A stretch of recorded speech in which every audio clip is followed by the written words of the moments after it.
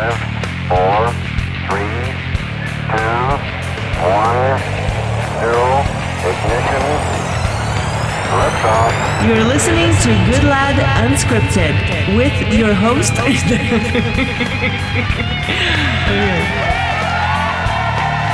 Welcome back to Good Lad Unscripted, the podcast. I'm Terry Goodlad. Usually Anna is sitting in the hot seat across from me, but today it's a very, very special guest, Crystal Ellis. For those that don't know, Anna and I are foster parents, have been for the last 3 years.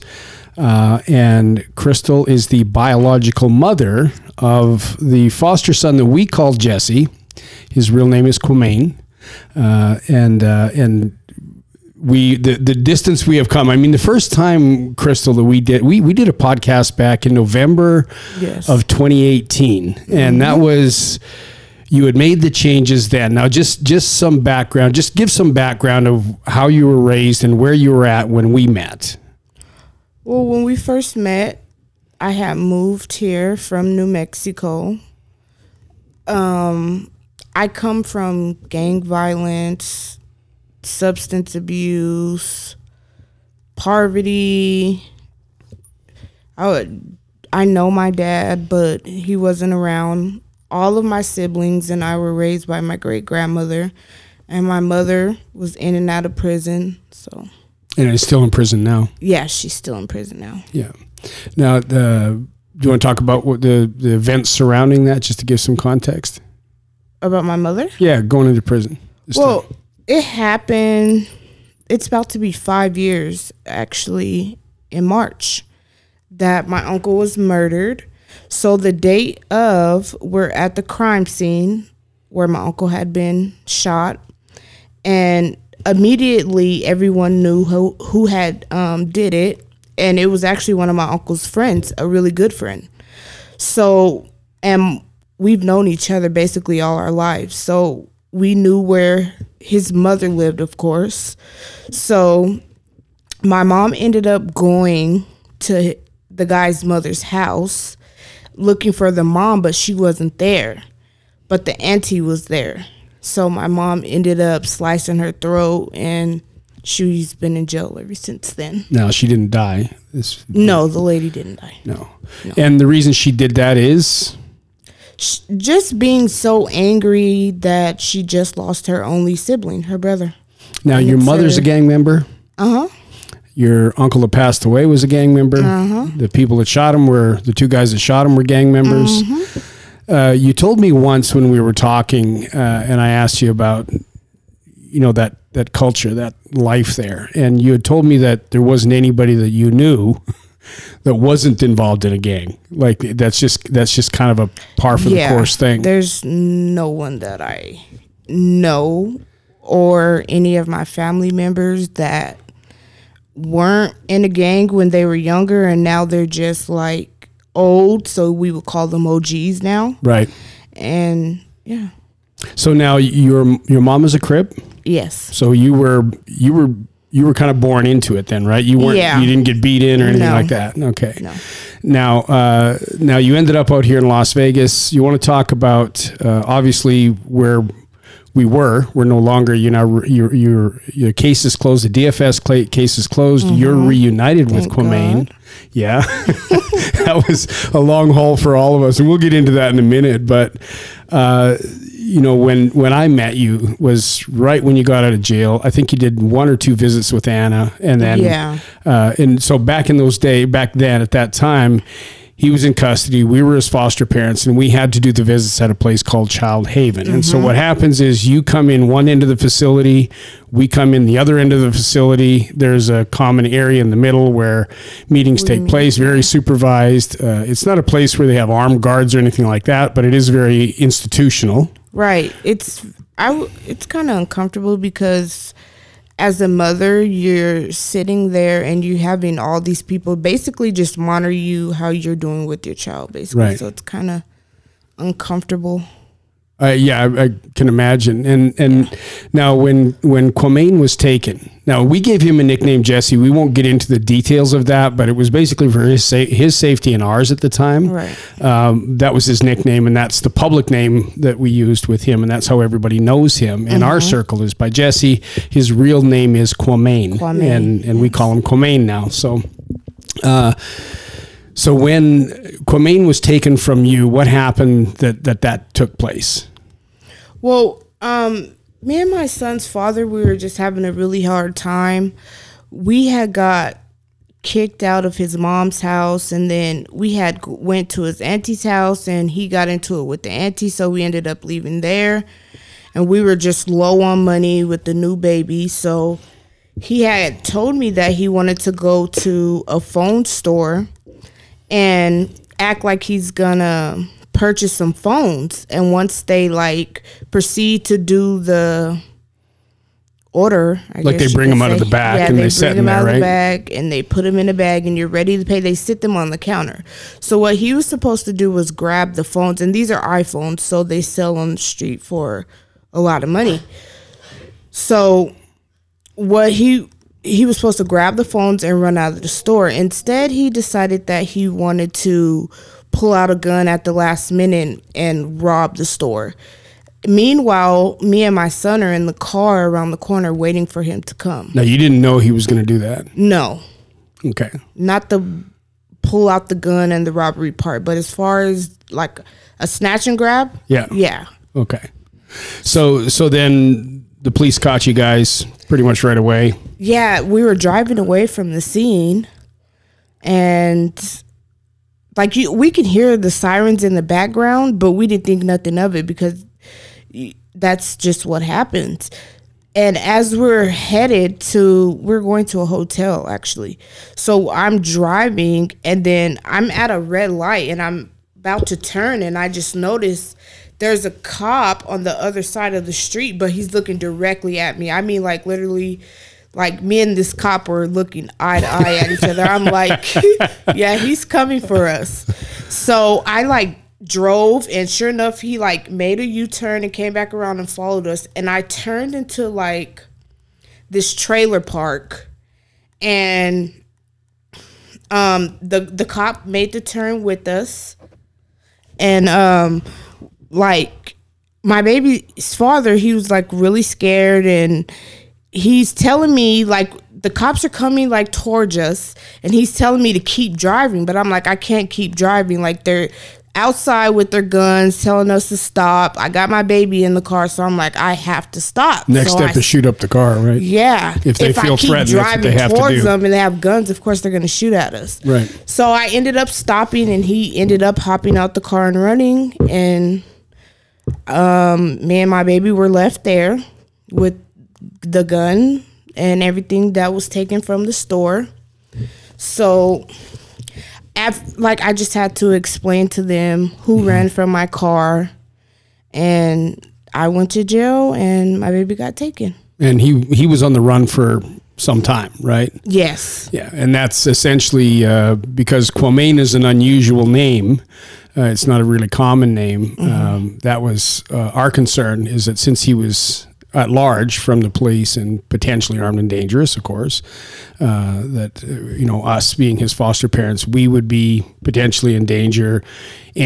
Like if we take him to the gym and put him in childcare or something like that, that people there would be in danger. Everybody's in potential danger. Right. So that's why we use that nickname. But now you went to jail for a while, then you were released. 3 months. Yeah, and you were released. Uh-huh. Tell me about that first night in jail. Now Quamain was 4 months old. It was December 24th, Christmas Eve, 2016. He was born on August 9th. So he was 2016. Yeah, so he was 3 months, about to be 4. Yeah, just about to be 4. Now you told me that, and you showed me the pictures of when he was first born, and you and him were very, very close. You were with him all the time, holding him all the time. That was your baby. Yeah, we were very close. I never let anybody watch him. As far as like his dad's side of the family, if I went to the store, I was taking him with me. He was just too small. Right. And so what was that like, that first night in jail?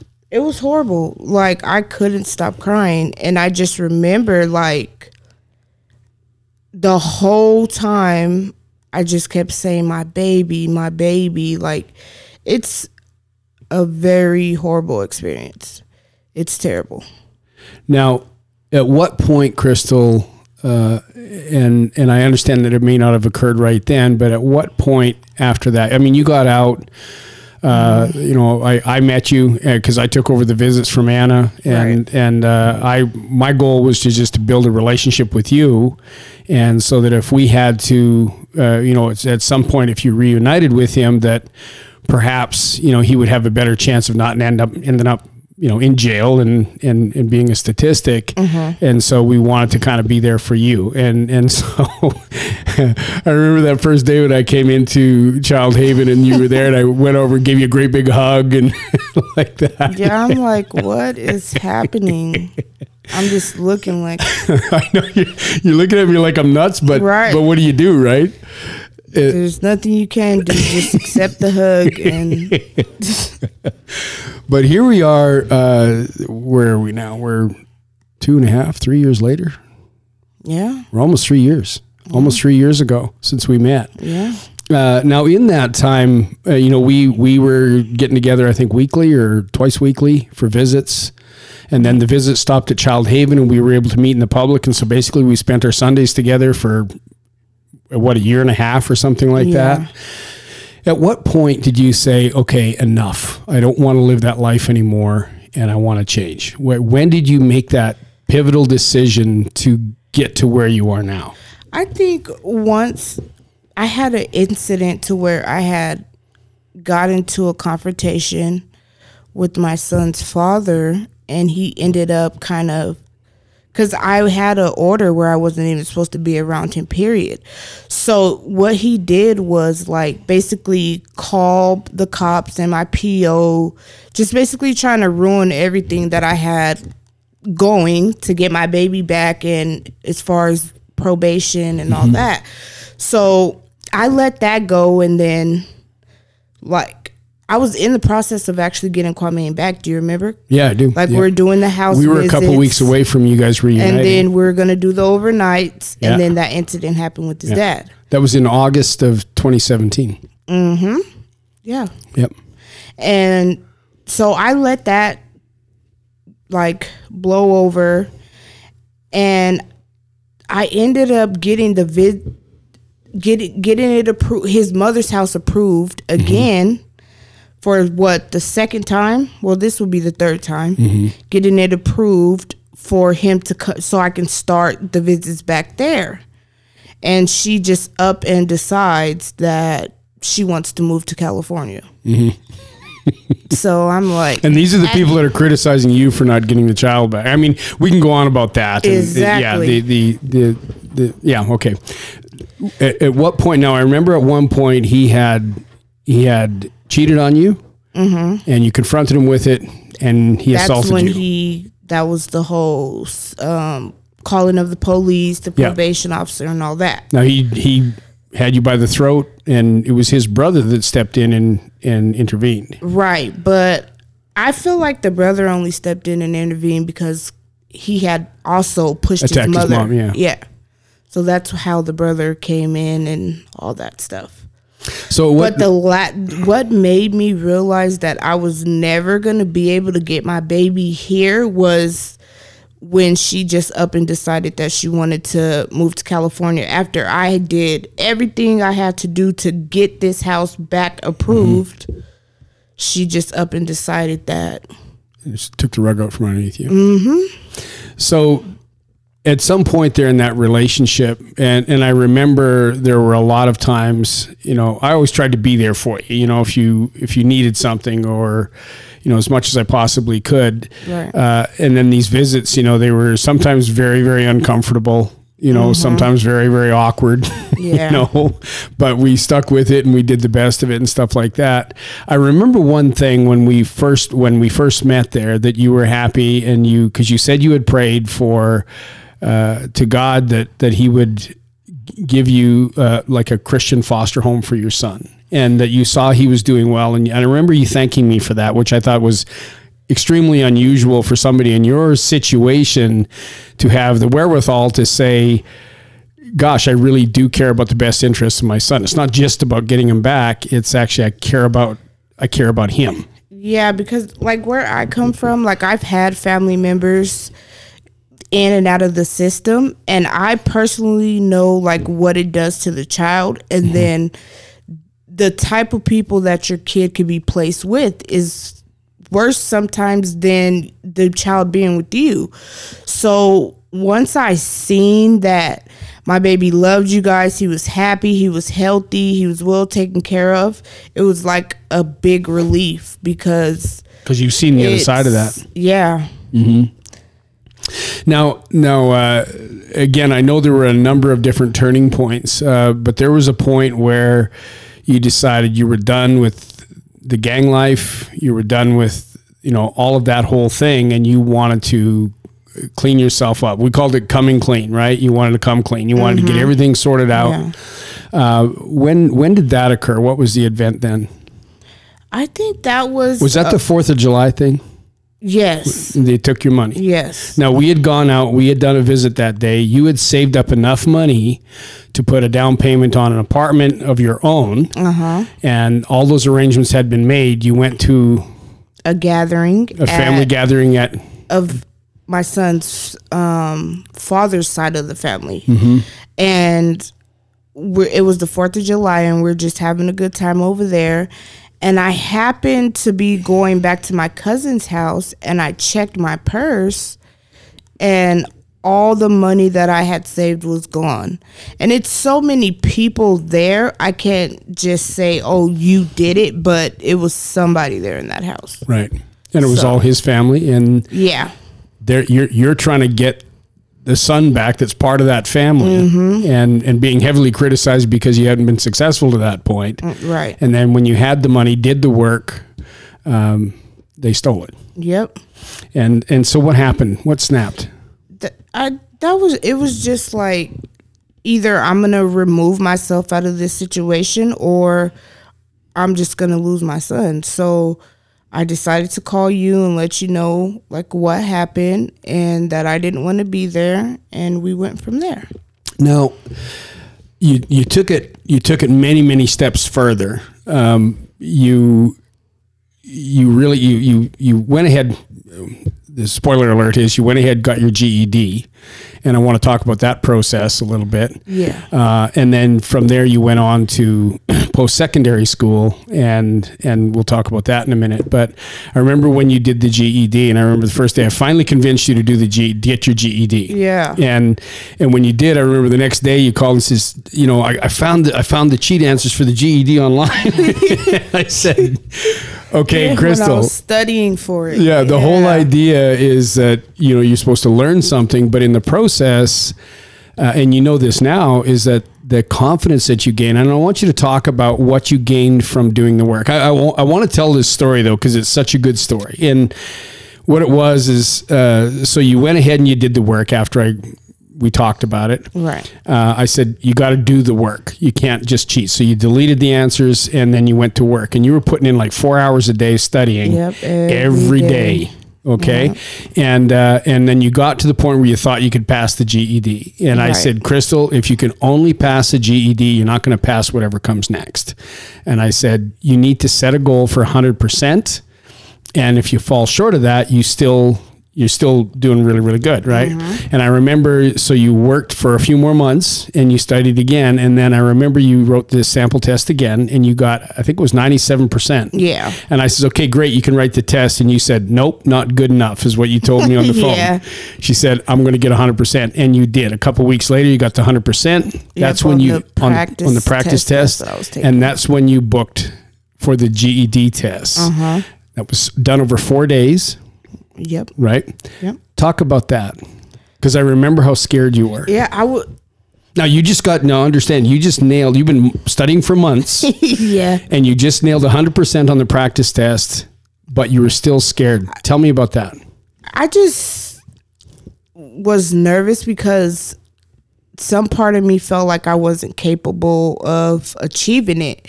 and I didn't want to fail. So my first day there, like the whole time, like I'm just super nervous. I didn't even think I was going to pass, honestly. Mm-hmm. So once I written the test, and then like you just wait like 20 minutes and they'll like let you know your result. And then I passed. Like, I didn't believe in myself because I did not think I was going to be able to do it. But I remember that day, and you were so nervous, and then you passed it, and you're so happy, and you went and wrote 2 other tests, and you actually did, and they were a tougher subject, and you did even better on those 2 days. Yeah, that I noticed that with me. Like, I failed the easy stuff and passed the hard stuff. I don't know why, but because you overthink everything. Happens. Yeah, I think so. I think when you don't have the confidence and you start overthinking it, you start doubting what you instinctively know. And then I think again, we're at this point now where you've got 100% on a practice test. Uh-huh. You've written 3 that you didn't think you were going to pass, and you smoked all 3 of them. Yep. And then it comes to the last day, and you were going to cancel, but you didn't want to lose out on the money that you had spent on the last test. Yep, because I didn't have it to repay it, and I'm like, oh no. Yeah. So I didn't think I was going to pass that either. I just went because I couldn't. But you smoked it. To lose the money, and you smoked it. Sure enough, I did it. Now, a few days after you had got your GED, you enrolled in Northwestern Community College in the phlebotomy and medical assistant program, which is their hardest program, right? Because you're learning 2 subjects. Is that correct? Yes. And it's a dual program. And this is a 9-month program. Mm-hmm. Again, you're back to doing the long days, the long study days, and like that. You put your nose to the grindstone. You were maintaining a 4.0 GPA. Yeah. Through the first part until we got to court and family court, and the hearing master kind of pulled the rug out from underneath you again. Right. Yeah. Without going into that, because that issue's not closed yet. Mm-hmm. I mean, the case is, but there's some issues with that hearing master that we may be looking into further. But from there, we had a talk, and then you got back in the saddle again, and you turned it, and you ended up graduating with honors. Yeah. So first, I started off in the medical assisting, mm-hmm. and then I did that for a couple of months where I was only just doing that, and I was doing great. And then I started the phlebotomy course, and it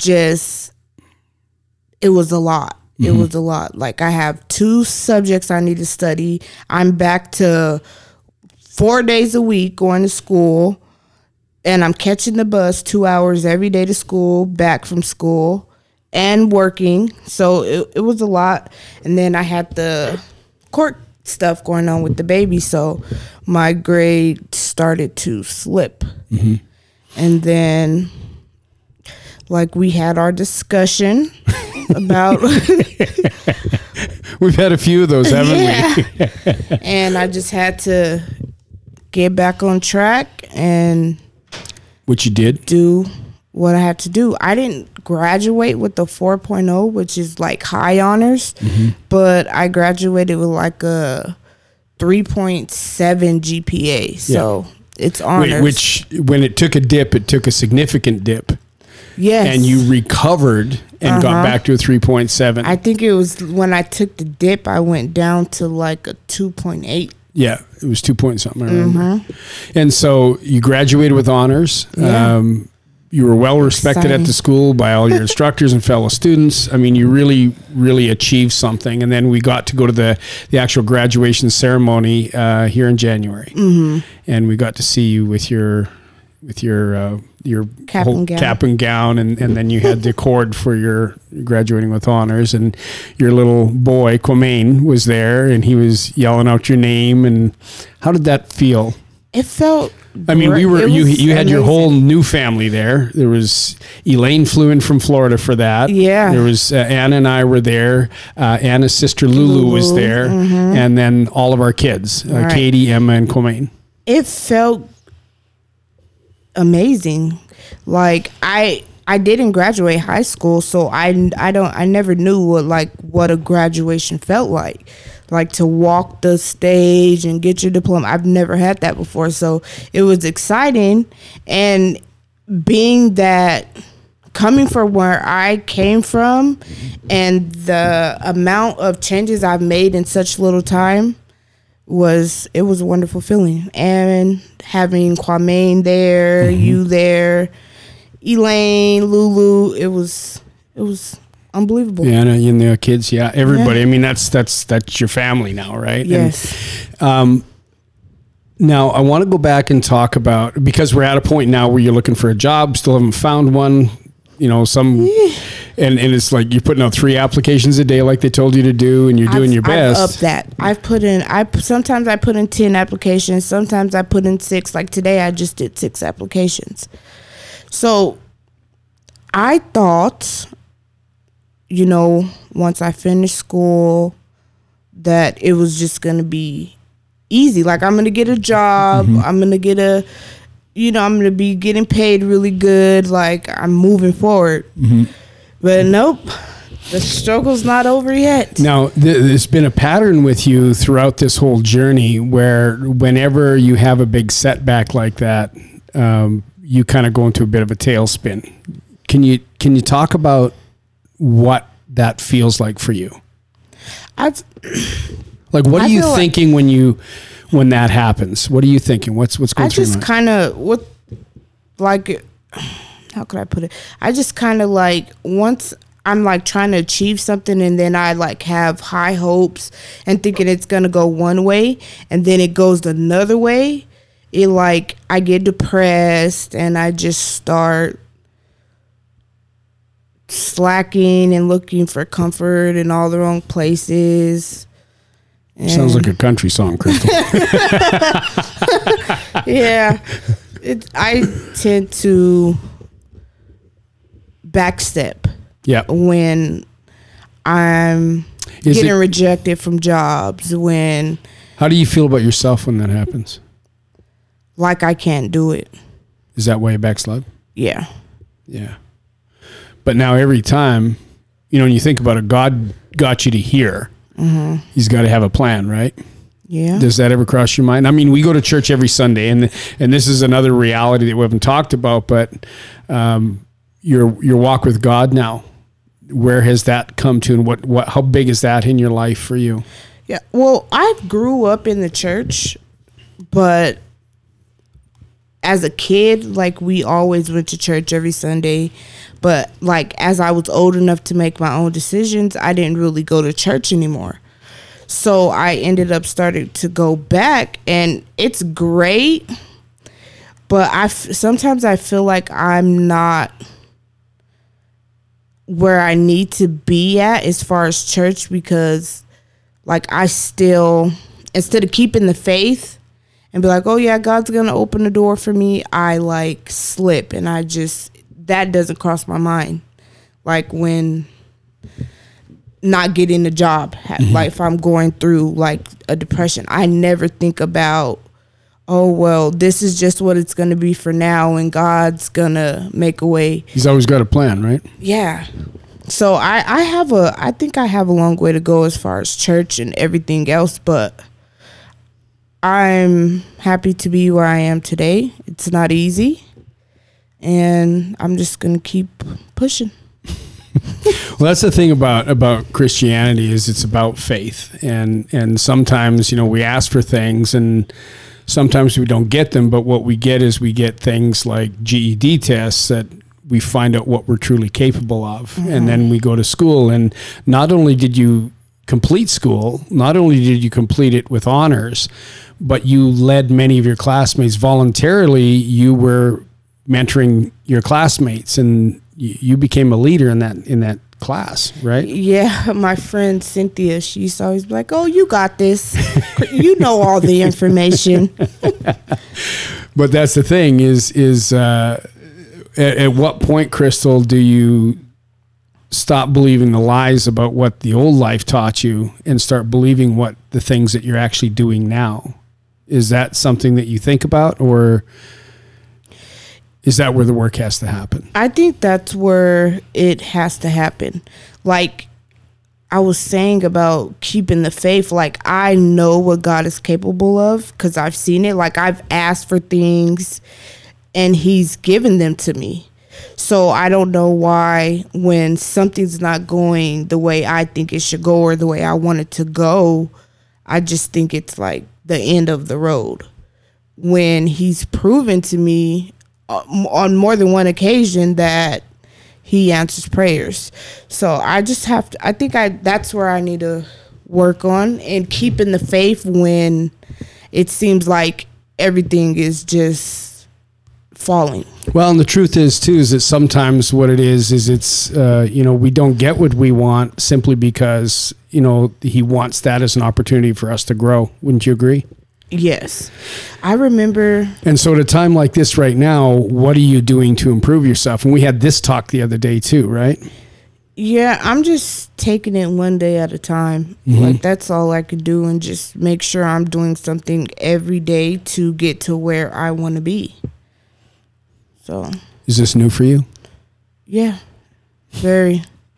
Now, again, something I think I want to sort of emphasize, we had this conversation one day in church and, everybody in that old life, I mean, you're close with your sisters, right? Yes. Yeah.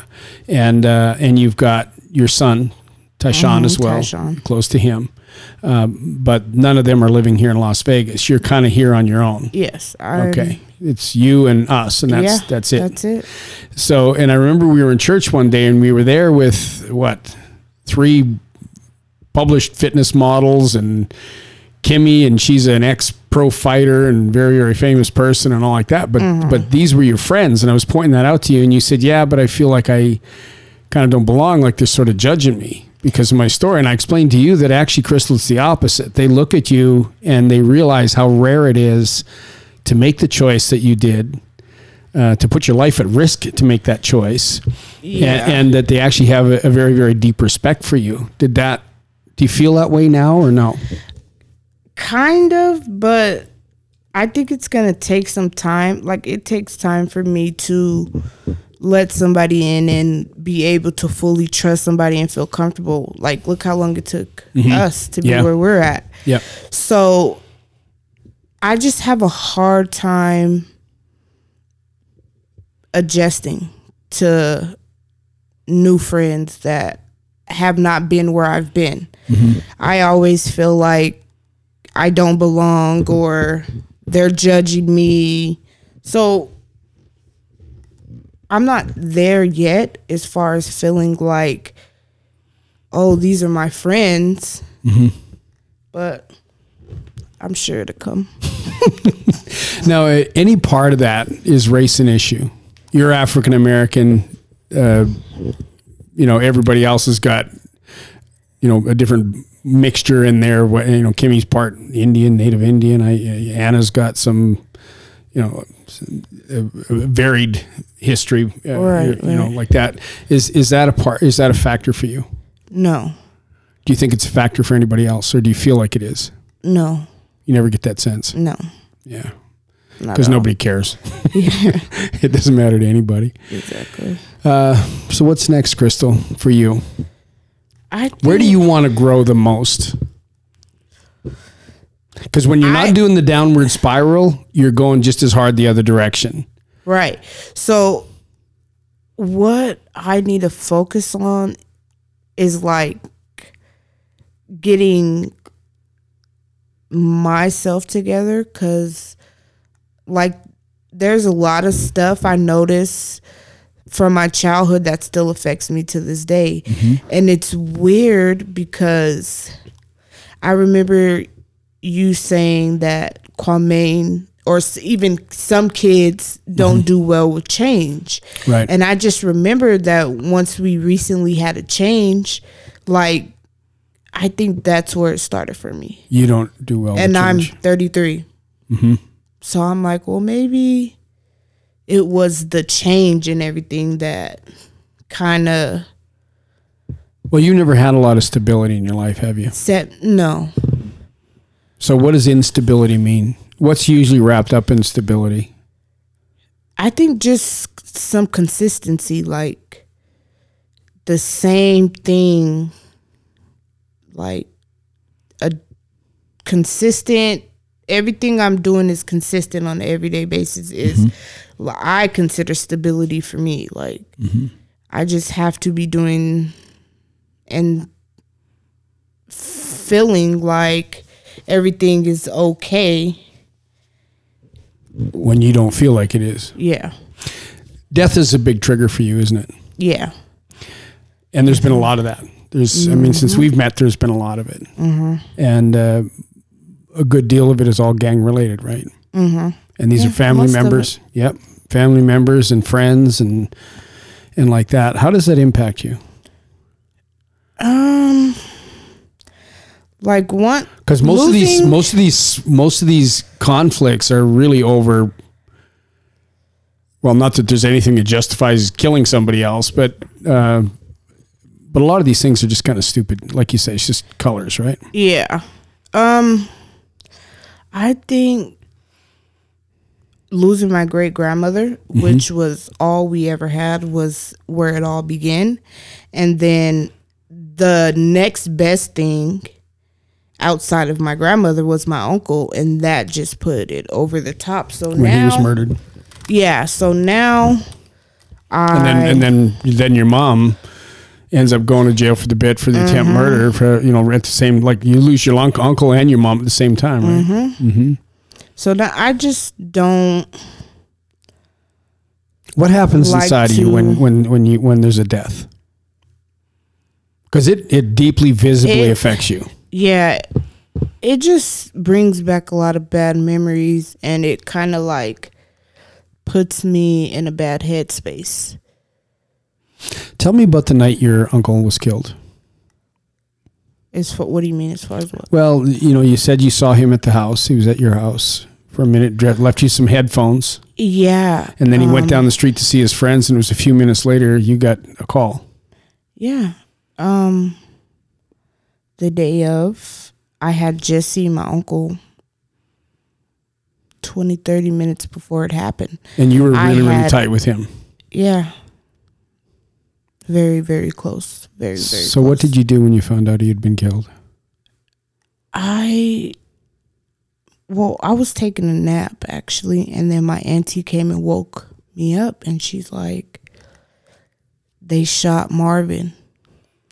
So I just get up. We all get up. We leave the house, and it's literally 5 blocks from where I live, where he was shot at. And we get there, and they have the yellow tape, and I see his car like on the side of somebody's house, like up he ran into their house, kind of.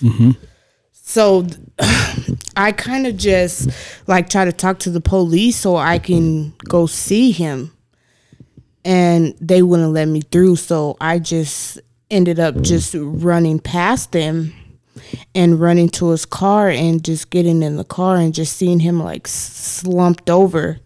It was horrible. Do you still see that? Is it hard to forget that? Yeah, it hurts. Yeah. I'm sorry, baby. I'm sorry.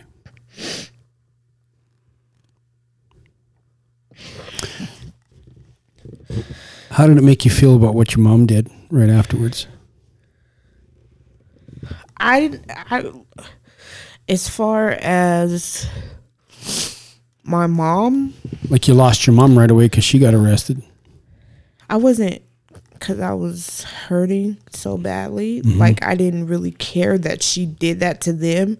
It was just about her going to jail and losing her. Yeah. Now the retaliation thing, that's just part of the gang life, right? Yeah. You pretty much have to retaliate if something happens, right? Yeah, I think it was, for my mom, I think it was bigger than it being like a gang retaliation, and that's what's supposed to happen. Like at the end of the day, that was her brother. Like, and where we come from, like what are you supposed to do? Like, you don't just let it, you don't get a pass, basically. Did anybody go to jail for Marvin's death? Yeah. It was 2 of them. They both went to prison. Like, I had moved back to New Mexico when my uncle's trial began. I was pregnant with Kwame. Mm-hmm. So I was there for his trial. I probably moved back to Vegas a month before, not even a month, probably 2 weeks before I had Kwame. Mm-hmm. So, yeah, but they went to prison. One of them got like 30 years, and I think the other one got like 20. Mm-hmm. So. Now, growing up, you talked about, I remember you told me about a Christmas morning when you came down and expecting Christmas, and there was no Christmas, and you turned on the TV and you saw that your mom had been arrested. Do you want to talk about that? We were really young, and I just remember my mom and her boyfriend and my auntie. Mm-hmm. Well, it was actually my uncle's that got murdered, his baby's mother. Okay. So I just remember them going out that night, and that was Christmas Eve. Yeah. And like, it wasn't even my mom's house. It was like my grandma's house, but I think my grandma, she like took care of us, and she took care of her handicapped son as well. Mm-hmm. So I think that's where my great grandma was when we woke up. So when we woke up, we go downstairs, and like no one's home. Mm-hmm. So we turn on the TV, and my little sister Anna, she was crying because we were there by ourselves, and she's kind of different than me. She's a little softer than I am. So she was crying. I was trying to calm her down, and then we just see the news where there was somebody had got killed. It didn't show that it was our mom. We had got a phone call and said that our mom had went to prison for a murder charge. Okay. She killed somebody. Yeah. How long was she gone? 10 years. So you really didn't grow up with your mom that much? No. Like, I know her. My grandma used to take us to see her when she was in prison. And the little short amount of time that she was out, she stayed with us at my grandma's house. But other than that, no. She went in again after that? She was in and out my whole life. I'm 33 now. She's still in prison. Yeah. So all my siblings are grown. Even my little youngest brother, he's about to be 19. So we're all adults now. That's a lot to put behind you, isn't it? Yeah, for me, like, I forgive my mom for not being there just because I had to think about, like, how she was raised and, like, no one showed her how to be a mom. So, like, when I was younger, like, I used to resent my mom, like, I didn't care for her at all. But now that I'm older... You've got a good relationship with her now. Yeah, I forgive her. Like, I know my mom's been through a lot. Like, her mom introduced her to crack cocaine when she was 13. So it's like, how do you expect... She's going to turn out. Yeah, exactly. So and now that I'm older, she tries her best to be there. When she is out, she does a lot for me. So now, statistically, and I've done the research, statistically, you know, a kid, especially an African-American male child, exposed to drugs, guns, violence by the age of 21 it's a single-digit number. I can't remember what the number is, but it's a single-digit number of the chance of them not being in the criminal justice system or involved in drugs or addicted to a substance or something like that. Do you think about Kwame that way? Are you concerned about him?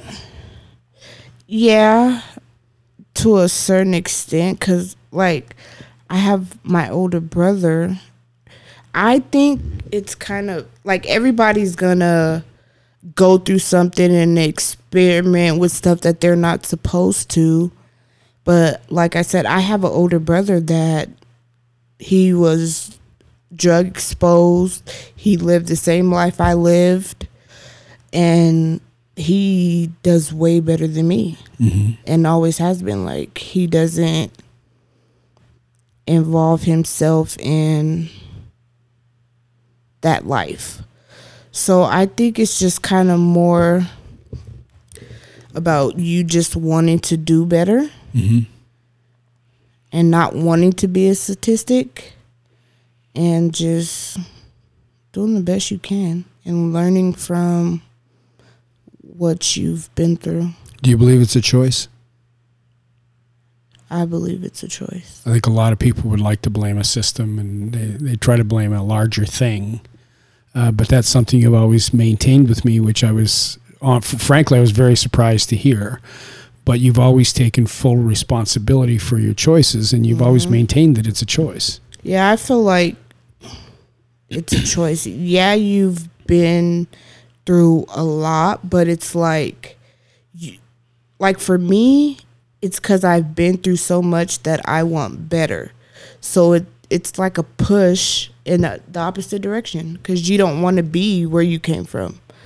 So I think it's a choice. Now, this is an uncomfortable or an odd question for me to ask, but what I want to find out is, we were there, and, full disclosure, you call me dad, I call you my daughter,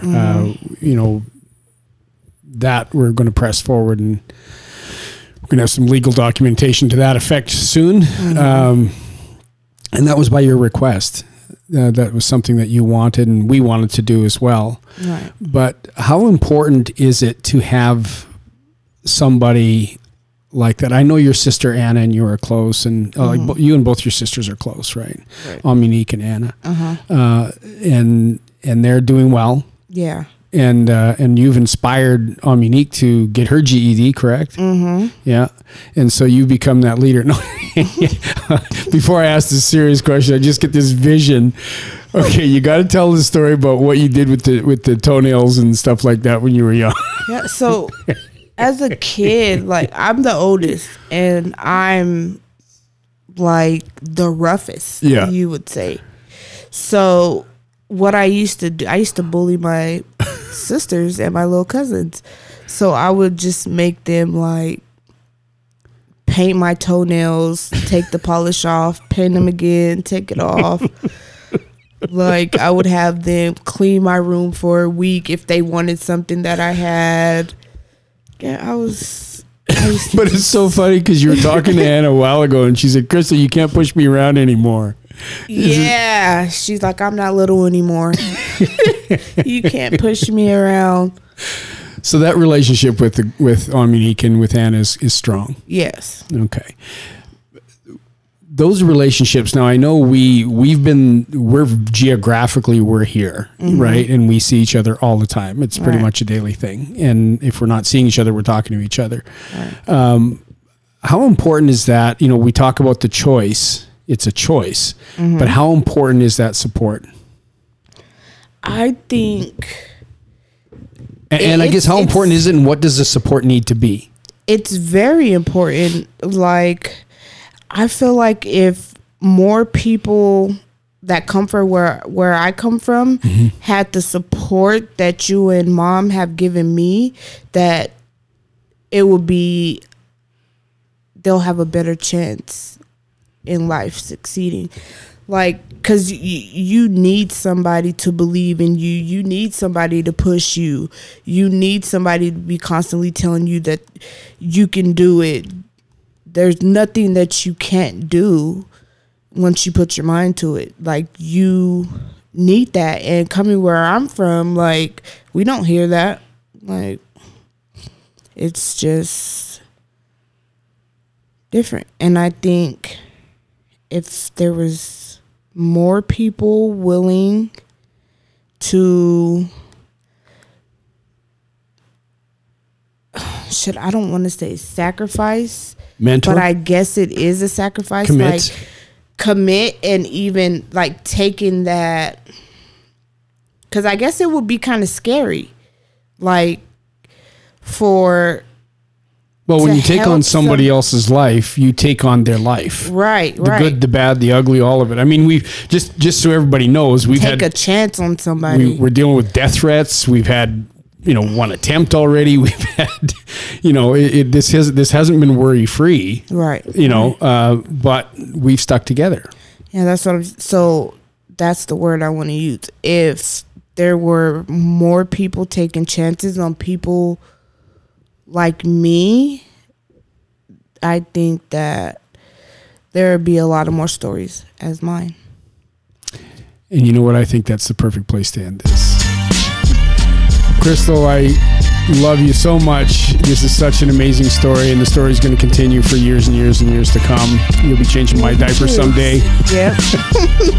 Thanks for listening, everybody. This is Good Lad Unscripted, the podcast. We'll be back with a couple in a couple days. Sorry, I'm just a little off. It was a touching segment. I hope you enjoyed it. Talk to you soon. Bye.